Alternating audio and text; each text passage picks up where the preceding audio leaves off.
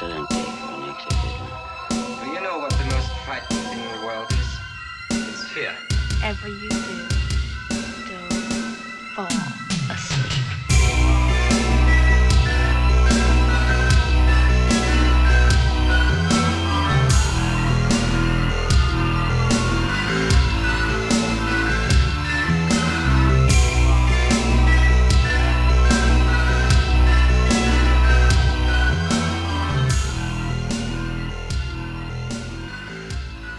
Welcome back to A Year in Horror. This is a podcast where on the first of each month I choose a year at random and I just have at it by going through all the mid to highly rated horror movies of that said year, and then I rate them worst to best. Between those episodes I will usually interview one of my favourite bands about any horror film that they want to talk about, and today's no exception. Actually, it is an exception because it's Shane Bloody Embury. And that is a pretty big one for me. And here's the thing, as you get older, people tend to discourage absolutes. But on the 19th of June 2019, I jumped onto Twitter and I declared, and I want to quote this, "At this point it's become very clear to me that Napalm Death are my favourite band. As ABBA once said, thank you for the music."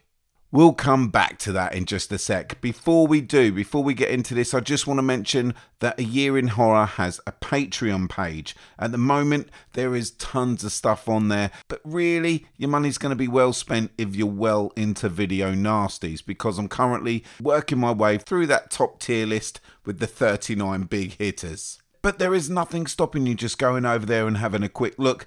Patreon.com/A Year in Horror. If you want to contact me, just try ayearinhorror@gmail.com. There we go. That's that bit. I've done that.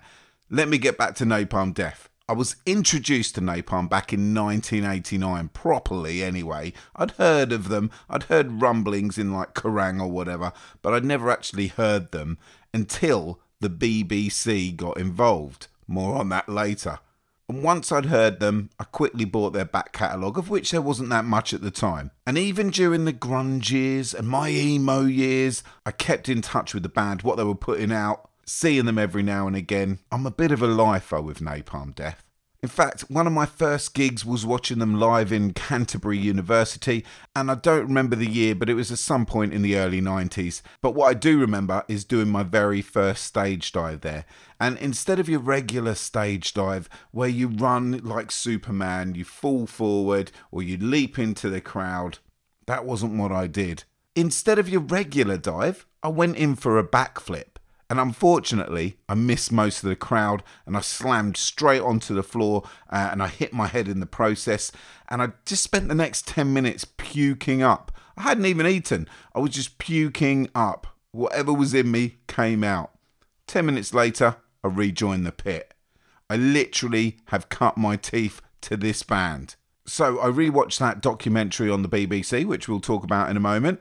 And I got all inspired, so I just went, right, I'm going to reach out to Shane. And he told me about his new dark ambient electronica project. And he mentioned to me that that was partly inspired by Italian horror. You can listen to them on whatever your favourite streaming service is. He has called the project Dark Sky Burial. So what I did, of course, I sent over the list of movies that we've already covered on the show, and I asked him just to choose any one, and he opted for Zack Snyder's 2004 remake of Dawn of the Dead. Why the flippity flip would you choose that, right? Why? Well, we'll get into it, but it's just mad that out of every horror movie ever made, why would you choose it? It intrigued me more. So with that, I think that's enough. Let's just get into this. All you horror and metal loving folks out there, this is myself and Shane Embury chatting Dawn of the Dead, the 2004 remake.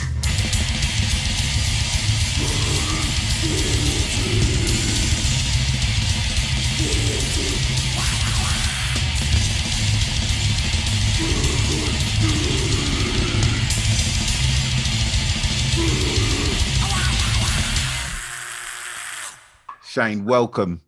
Welcome to the podcast. Hey there, mate. Sorry, I was down a bit of a sweat, but there you go.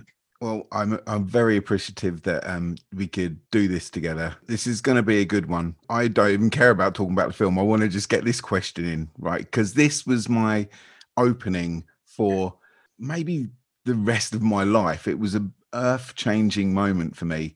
And I wondered if other people had the same things. People must say the weirdest things to you. So BBC Arena Special, 1989. Mm. Seeing you guys on that changed everything for me. Was it exciting for you just to be on TV rather than John Peel or whatever, actually on the telly?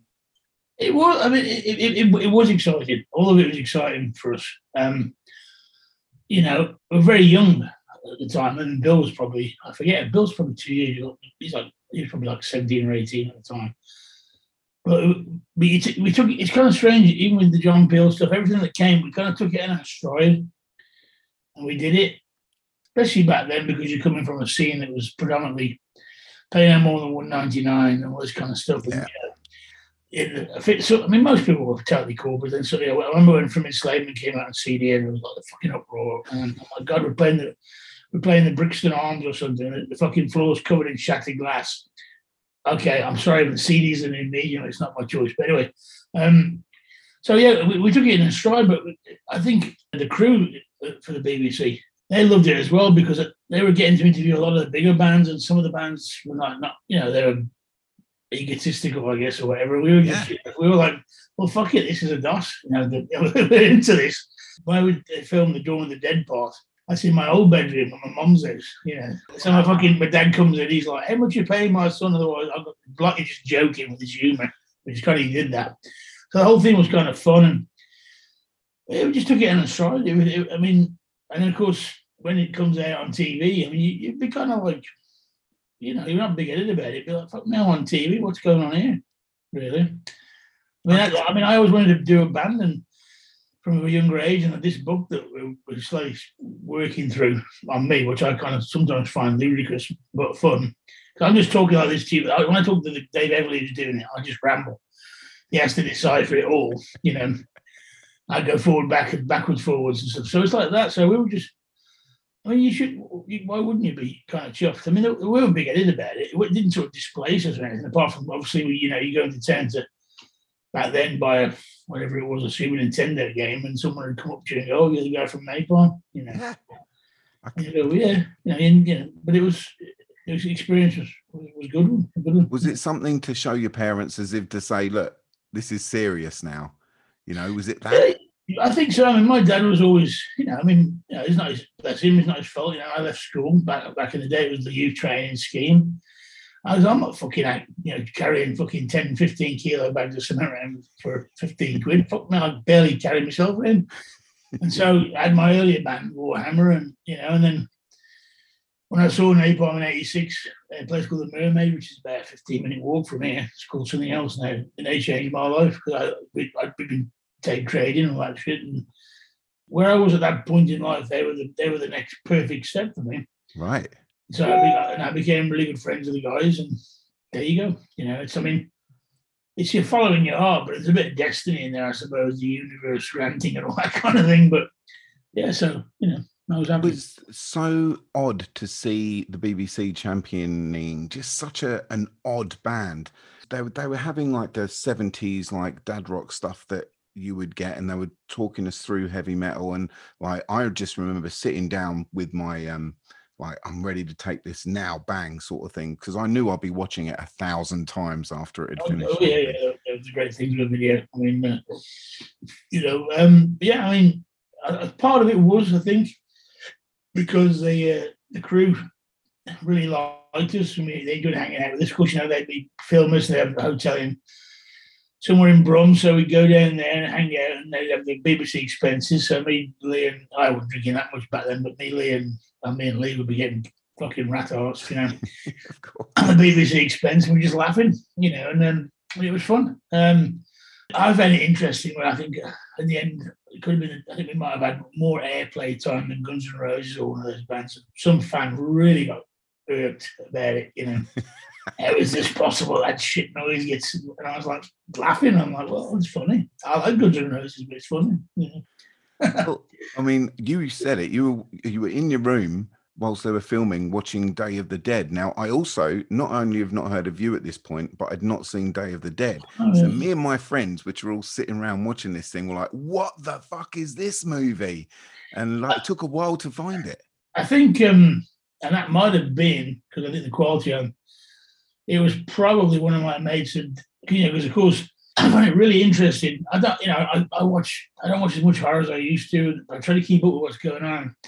Then that was the height of the banned list. You had like movies like Axe, where there's probably some guy who cuts himself shaving is on the banned list. And I was like, when I find this movie Axe, I'm like, that's fucking rubbish.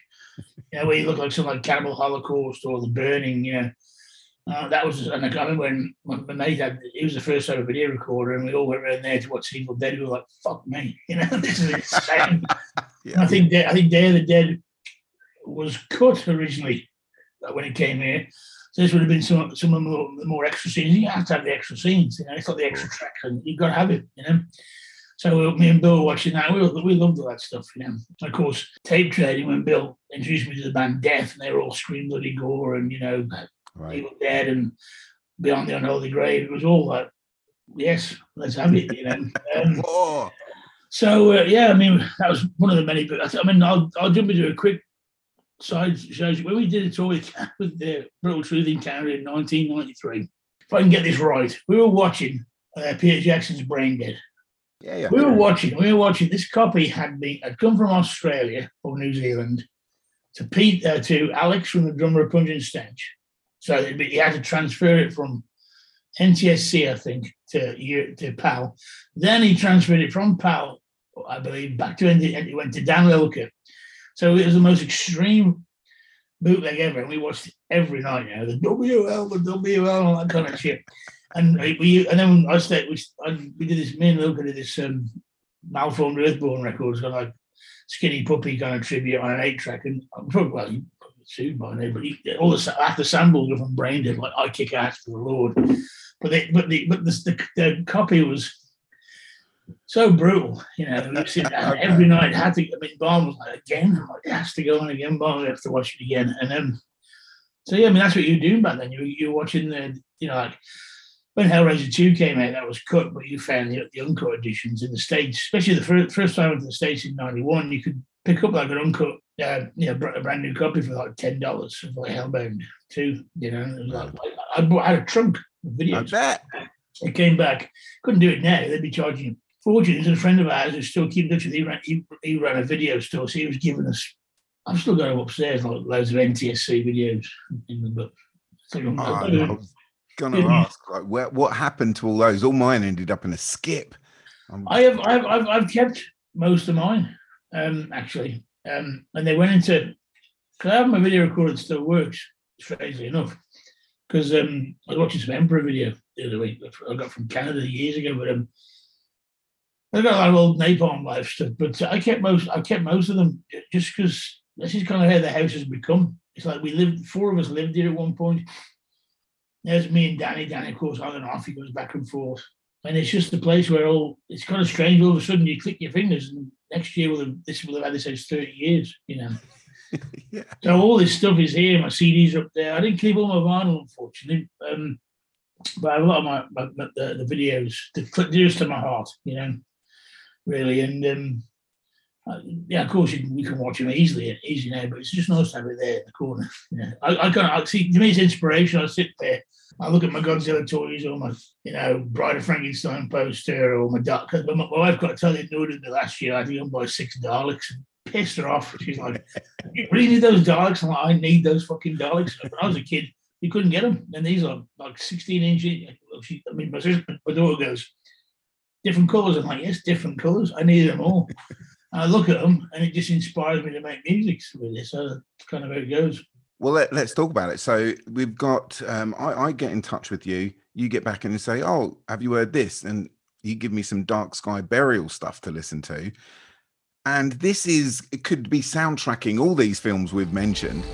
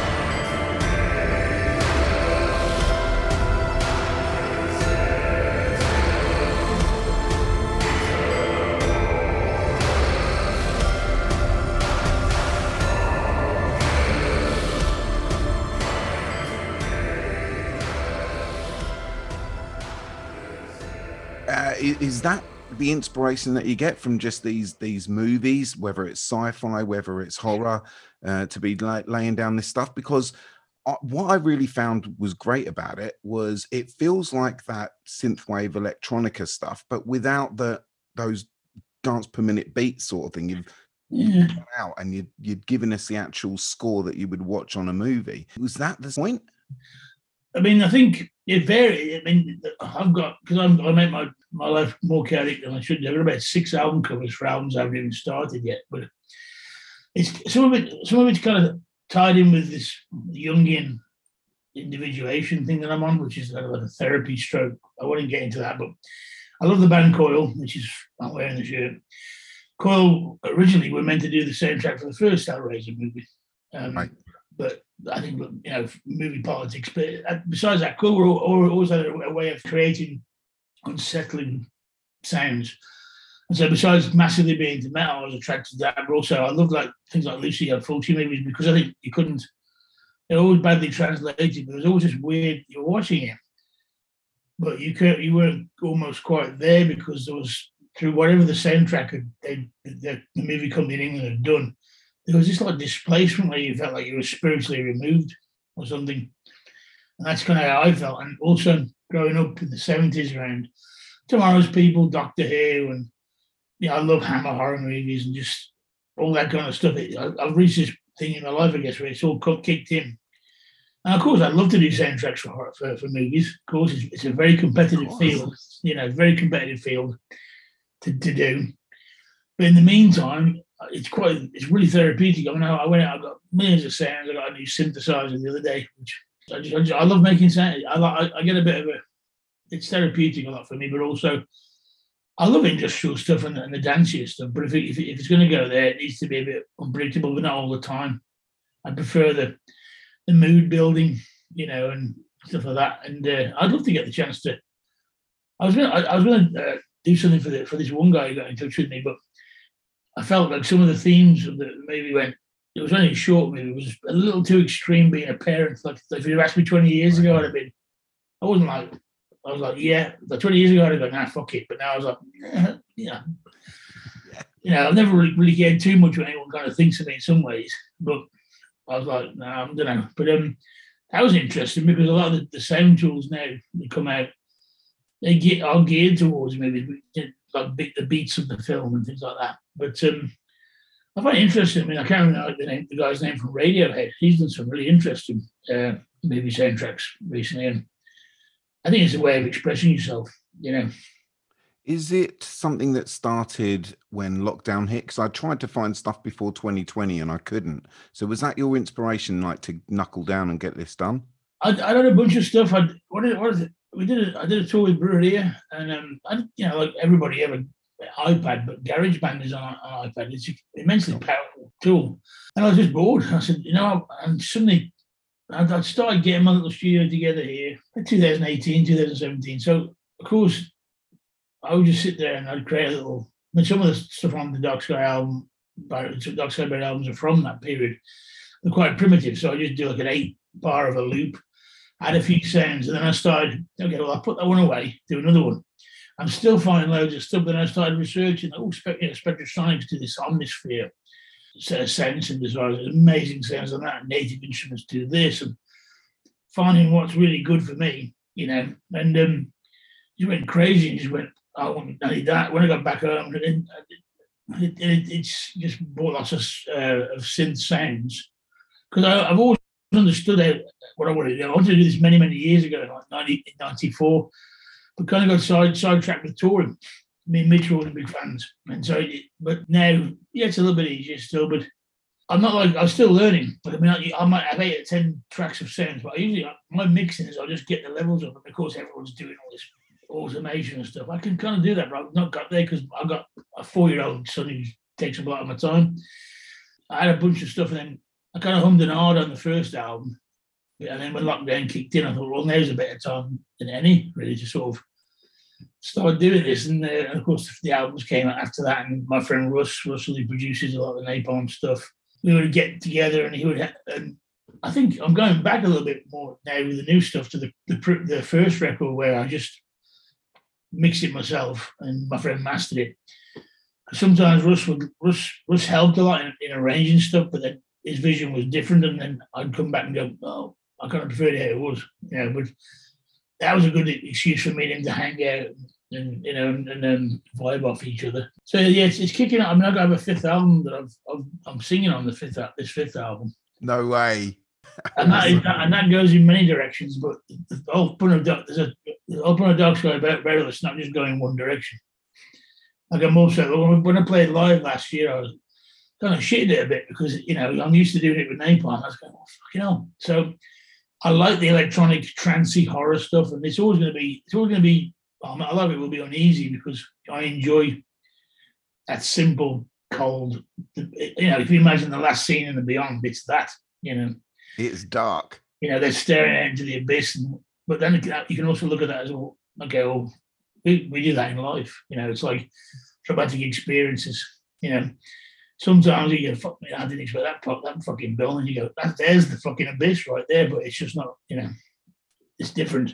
But for me, Dark Sky can go many directions, and a few friends I've met along the way are kind of coming in, and it's something that it's not. It might become popular, but it's very, very soul feeding, I guess. It's very interesting to hear the growth because you can go to Bandcamp and then you can just like press that button that lets you see everything that's going on, and you can definitely tell what's the brand new stuff compared to the old stuff. There is this growth going on, and I'm just wondering where it's going to go from here. Like, to hear that you're going to be singing, that's exciting. Yeah, possibly the next album. But this is the weird thing: as I'm doing this album, I've also got other things in like different growths from progress. And then there's a friend of mine, Jason Barnett, in Portland. I love his artwork. He's on Instagram. Very colourful. He's similar mindset to me, and he's done one piece of artwork for me. He's done two pieces of artwork for me, and now I'm sitting there going, shit, I haven't got the album yet. And then I'm thinking, well, maybe I'll go a bit more kind of skull flower, or maybe I'll do the electronics on this, but it'll be a bit more guitar. Because I'm also thinking, then I've got something to do with my hands if I play it live. It sounds so ridiculous, but I'm just learning. I mean, I love. I remember seeing it as a different thing when I saw NWA in like '92. Great, I love NWA, but I don't want to kind of stand there just I'll press play. What do I do? So it's almost like, well, some albums could be this way, some albums could be that one. And also I like the idea of secretly creating records so people come to see the show and they just get something they've never heard. All doing this, which other experimental artists do. But it's moving in different. It's become a bit obsessive. The wife gets annoyed with me at times, but there you go. But I sort of see it as like, well, Napalm will last out for many, many, many years, but and luckily we can still give it a good belt, But obviously, I approach 60. I like to think I'm going to be able to sit down in the garden and my kids are out playing. We're inside. There's the Lucio Fulci's soundtrack. I don't know. I'd be quite excited to see a 70-year-old Napalm Death doing that rounds. That'd be awesome. I love that. But when you do this for so long, it becomes what you do as well. Yeah. So it's the thought of not doing it goes, well, what else am I going to do, really? Right, well, let's jump into this movie that you've chosen. Now, when you said it, I was like, that makes sense, Dawn of the Dead. And then it was like, oh, hang on, the remake of Dawn of the Dead. I'll take your questions. Is it a virus? We don't know. How does it spread? Is it airborne? Airborne is a possibility. We don't know.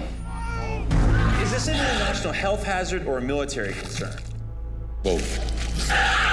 Are these people alive or dead? We don't know. What are they? I don't know. Why are they coming here? Memory, maybe. Instinct. Maybe they're coming for us. There's some things worse than death. And one of them is sitting here waiting to die. I don't want to die here. When there is no more room in hell, the dead will walk the earth. Dawn of the Dead, tonight, 8:30 on Sci-Fi. Okay, that's an interesting one. So this film's 18 years old, which instantly makes me like, Jesus, I'm getting old, because I was there on the day of release for this one. I was so excited. It was one of like just a couple of films that the night before I've been like, oh, I'm going to see this film tomorrow. And I remember the opening and I was blown away. And I just sort of, as I said, rubbed my hands together, hand behind the head, just like, this is amazing. What was your history with this film and why choose it? Well, I think for me, it was like, I always loved, George Romero's movies, but it was like, not that there should be a progression, really, but, the zombies were there and they're ominous, but they moved. But Zack Snyder seemed to come out with this fucking, like, you didn't expect this insanity, this, almost, it might have been a precursor to 28 Days. I don't know if that had come out already, but just when they start running, and then, the little girl, and then, and I was like, what the fuck is going on? And it was, and because some remakes, I mentioned no names, they just tend to retread the same thing, and this didn't. It had that. You could tell where it was pulling from, but it was just like taking it way more out there and more extreme, I think, than what you could have imagined. I mean, George Romero, amazing stuff, but this was like, okay, well, that's that, but they're gonna run after you, and that's like, well, that's the thing when we play Resident Evil games. When they started up in the ante there as well, you're like, well, fuck it. Resident Evil 2, I'd be upstairs, I'd put it down, and the new one to scare the shit out of me. But so that was one of the biggest things for me, really watching it. I was, as I say, just so impressed with that intro. Like, I remember watching the Scream intro, the Drew Barrymore bit, and just being like, well, that is a perfect short film. And I would say the same with this. Like, you've got from the moment like the titles come up, sort of thing, and until Johnny Cash kicks in with The Man Comes Around, I just think that's a perfect little bit. I love the bit where the guy's running after his wife and then just sort of sees someone else that's easier to get and just goes for him. Terrifying. And I think if I'm recollecting it correctly, there's a zoom out, I believe, of the zombies and they're running. And you go to, I don't know if you're near the ending, when they escape, I found that interesting on the boat. Right. Because I don't know if it's intentional, and probably is not, but because they think they've got out, and then there's the video, and they get to this island, and I almost thought it was Zach Wallace homage to like Zombie Holocaust.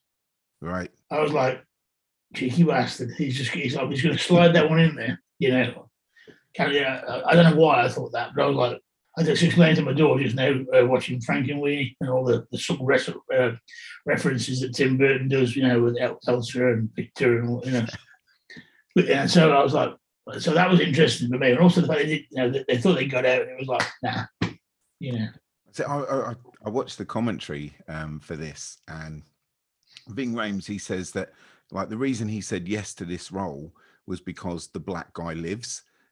And right at the end, no one's gonna live. You're dead. Sorry, so it does not matter now. So no, I mean, it just it did. I think it did successfully what a remake should hopefully do. It has those elements.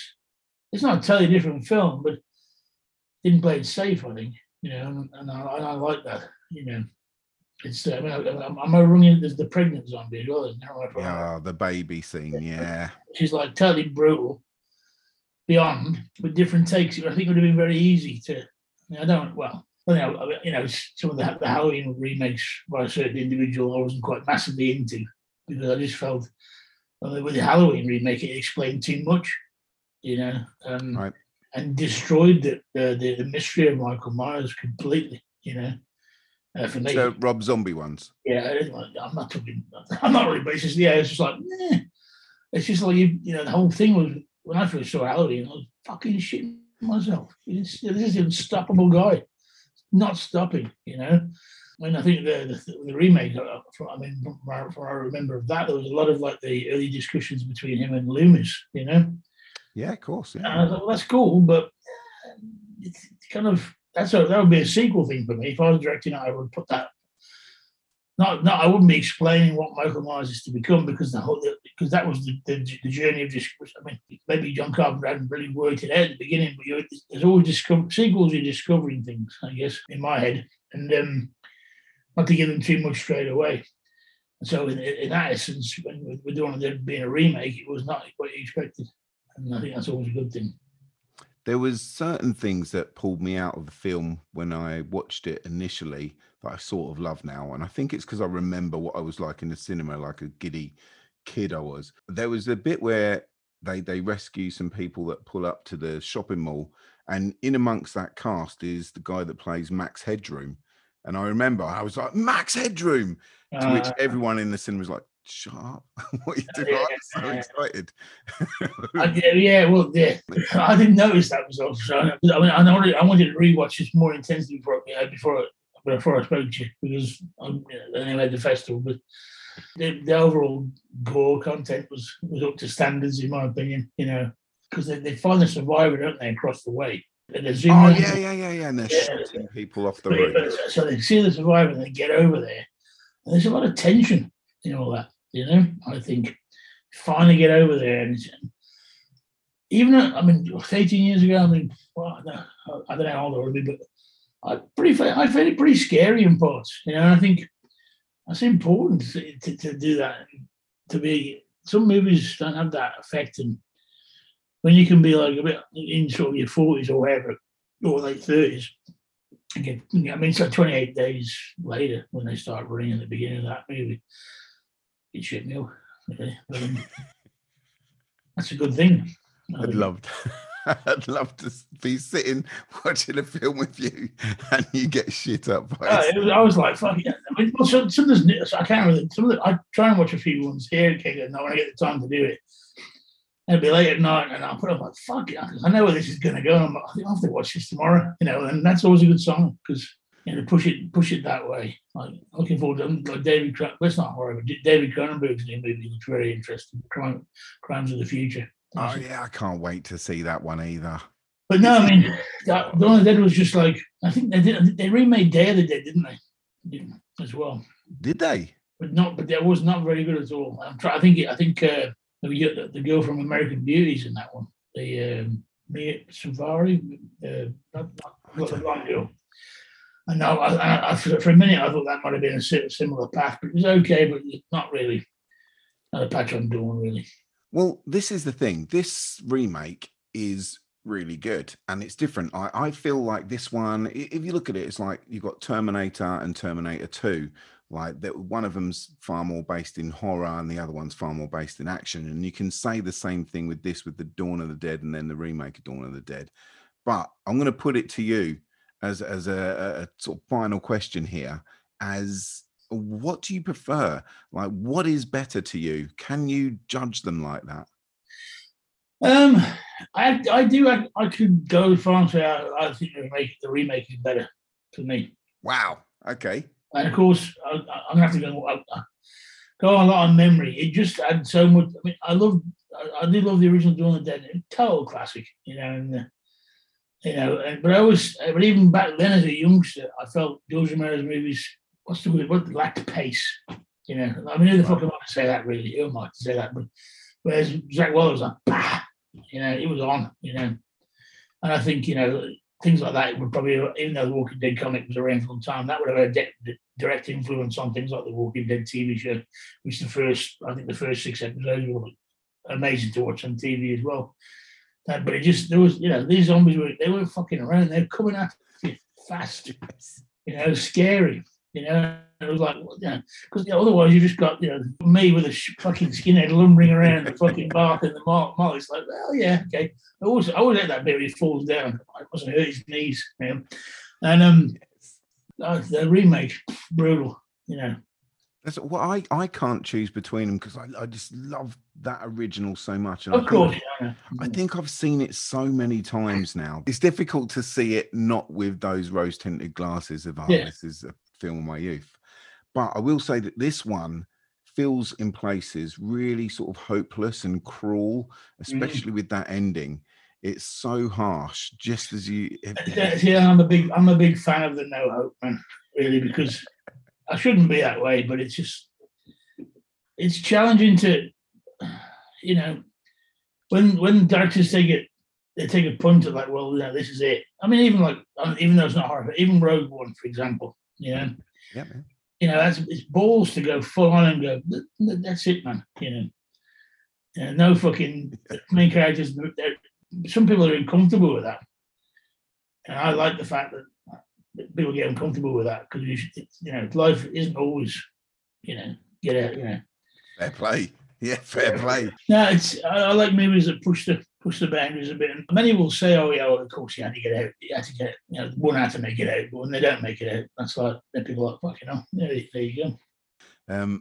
I just want to say thank you for being such a massive part of my life. And yeah, you don't know, you well, I imagine you do know, but yeah, you really set a lot of people on a real positive path. So I just want to say thanks. Oh, thanks, mate. I mean, yeah, it's as I say, darkness in life. We're all the same. It's just you gotta just go try and live your life as best you can. I think that's all. Thank you very much. No, good, mate. You take care.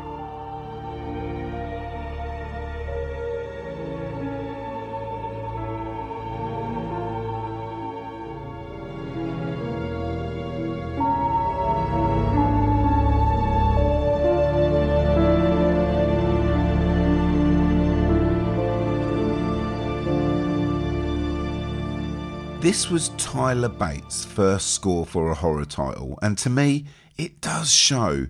It takes its cues from action films way more than it does from horror. It feels bright and brassy way too often for my liking. But then some might say, well, so does Zack Snyder's direction. It's always full of action.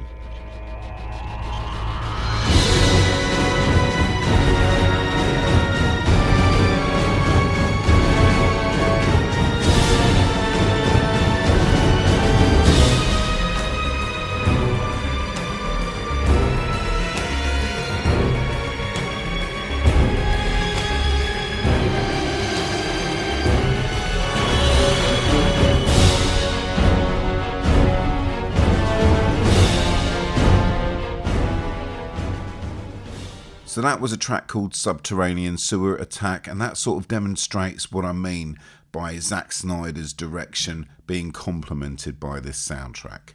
I mean, it does very little for me, but it does seamlessly fit into the tone of this film. Even when Bates slows down the BPM though, on tracks such as We Have to Do Something Now, it still sounds a little off to me. It doesn't quite work. And in the extras on the DVD disc, Bates says that he wanted the audience to feel uncomfortable, and if I'm being honest, I think he failed with this one. If that was his goal on Dawn of the Dead, it doesn't work. But the following year he did get there. When he scored The Devil's Rejects, that Rob Zombie film, he got it spot on. But then he even trumped that the year after. He composed the Slither soundtrack, and that is even better still. So where can you find this? In the USA, you can stream it on Fubo, Stars, AMC Plus, and a fair few others. In the UK, you're limited to one, but it's the biggie. You can stream it for free on Netflix. As for podcasts, Dawn of the Dead, this version of it anyway, 2004, has been covered extensively in the podcasting world. If you type it in a search engine, you'll definitely find something for yourself, but I would recommend these two. One from way back in October 2012 is called The Next Reel Film, R-E-E-L, Real. That's a proper oldie. But it was a really good listen. And then we've got last year's Matt Goes to the Movies, and that was an episode from November 2021. Pretty good. But as I say, you could just type it in, choose anything, because people are opinionated about this remake of Dawn of the Dead. And there you have it. Thank you so much, Shane Embury, for taking part in this. What a bloody legend. As I mentioned earlier on, patreon.com/a year in horror if you want to load more content and hear a lot more of me talking about horror. That's where to head. And once again, thank you out there for listening. That was the 2004 remake of Dawn of the Dead. That was Shane from Napalm Death. I'm Paul from A Year in Horror. And see you on the first of the month for the big hitter episode. We're